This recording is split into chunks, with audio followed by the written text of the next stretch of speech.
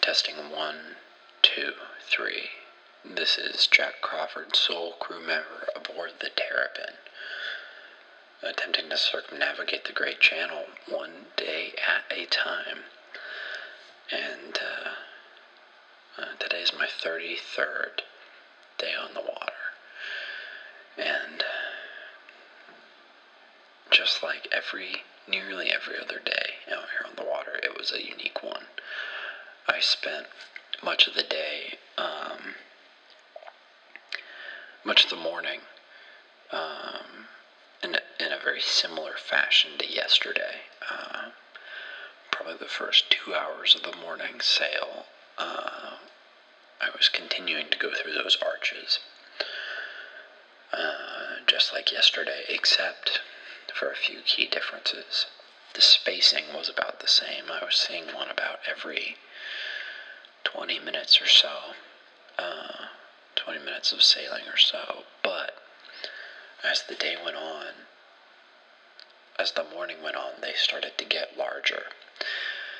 And now, up to this point, they've been very, very uniform, roughly 30 feet tall, spanning the width of the channel, yada, yada, yada. And the top slab's was probably 5 feet thick most of the time. Today,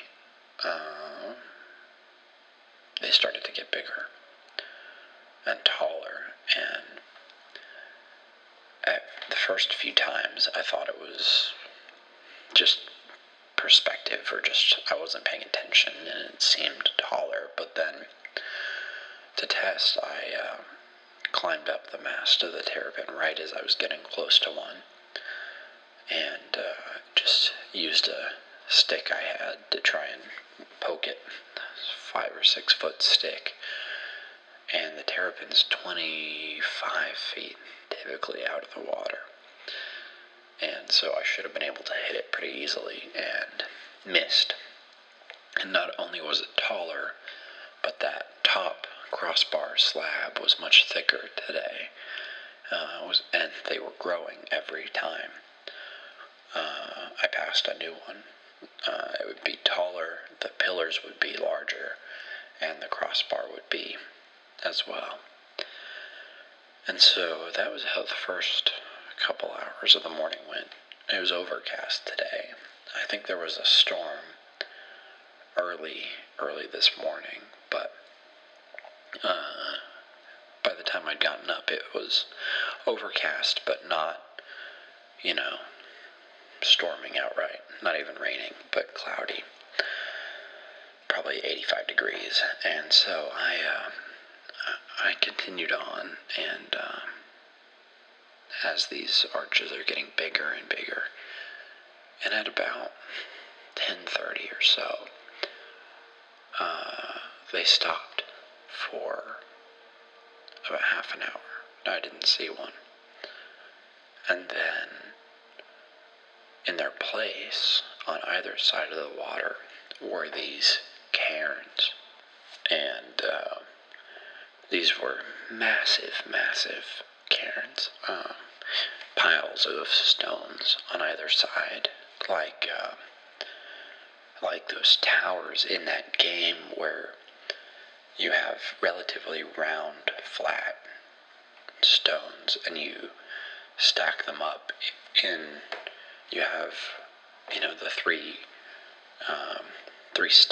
upright sticks, and you stack the stones from largest to smallest on one end, and then you have to move them to the other end. But you can never put a larger one on top of a smaller one. It was kind of like those stones, except for these were less uniform. They were, and quite a bit larger. These were probably 10 feet wide at the base. Massive, massive stones, alternating between the gray and black charcoal, that deeper gray, that light gray and the dark, almost black gray of the arches. And those were much more frequent. All of a sudden, they were probably every 100 yards or so, and on both sides, relatively uniform, but I stopped for a moment to take a closer look at them, and immediately, once it took me a little bit to figure out how to view one from the top.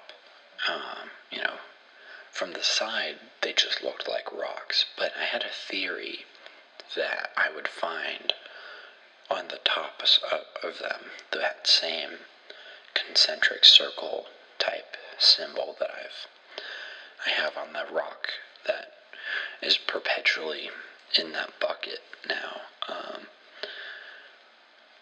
To buy myself a little bit more time this morning, I actually froze it overnight in my ice box, but that ice didn't last long.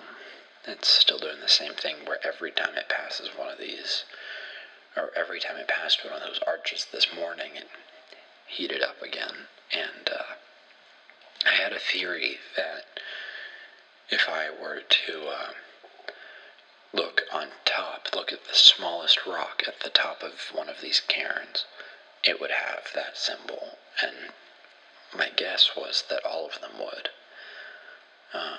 And so eventually I figured out how to climb up one of them. Luckily, these things were massive, and the base rocks were so heavy that I was able to get high enough relatively easily. And sure enough, same symbol.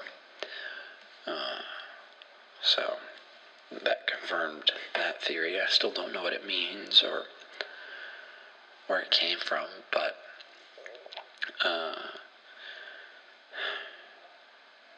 odd, just odd. But kept on sailing, and those cairns have been following me most of the day today.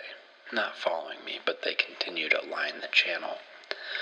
And beyond them, it is still that sort of verdant grassland that's just sort of,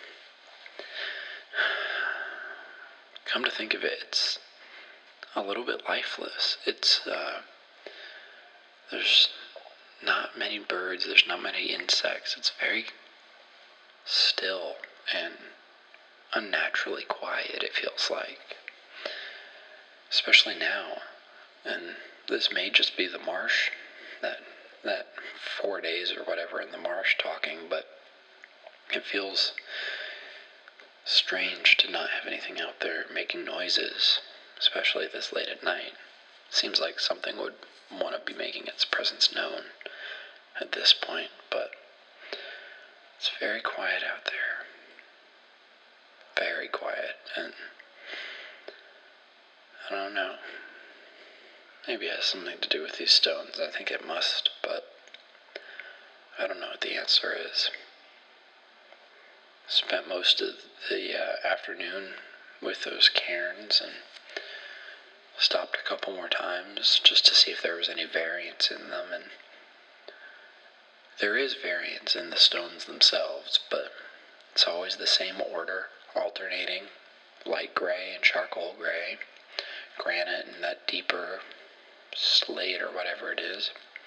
I don't know rocks very well, but alternating, and then whatever color's on top, smallest rock, it's probably 2 feet across at the top. The smallest one has that symbol in it, and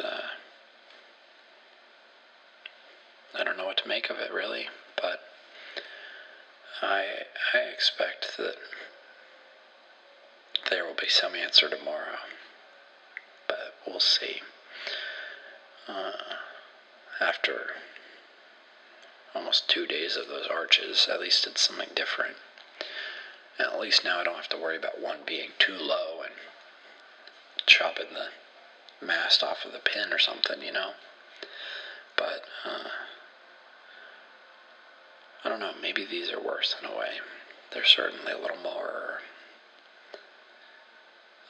unnerving, but they're different. And it's all connected somehow. The one strange thing I mean, it's all strange, let's be honest, but the one thing that I really don't have an answer for yet is why the stone I have, with its sort of pinkish pebbling, marbling, whatever you want to call it, I don't know what the right term is. It's not the same type of rock, but it has the same symbol and it's responding. You know, it makes me wonder if there's some relationship between the gray and the black and then this one, or this little one. But I don't think I know enough yet to really even make a guess. But I guess that's why I'm out here. This is Jack Crawford, sole crew member aboard the Terrapin, attempting to circumnavigate the Great Channel and speculate and try and find some answers eventually. But for now, I guess I'll just ponder.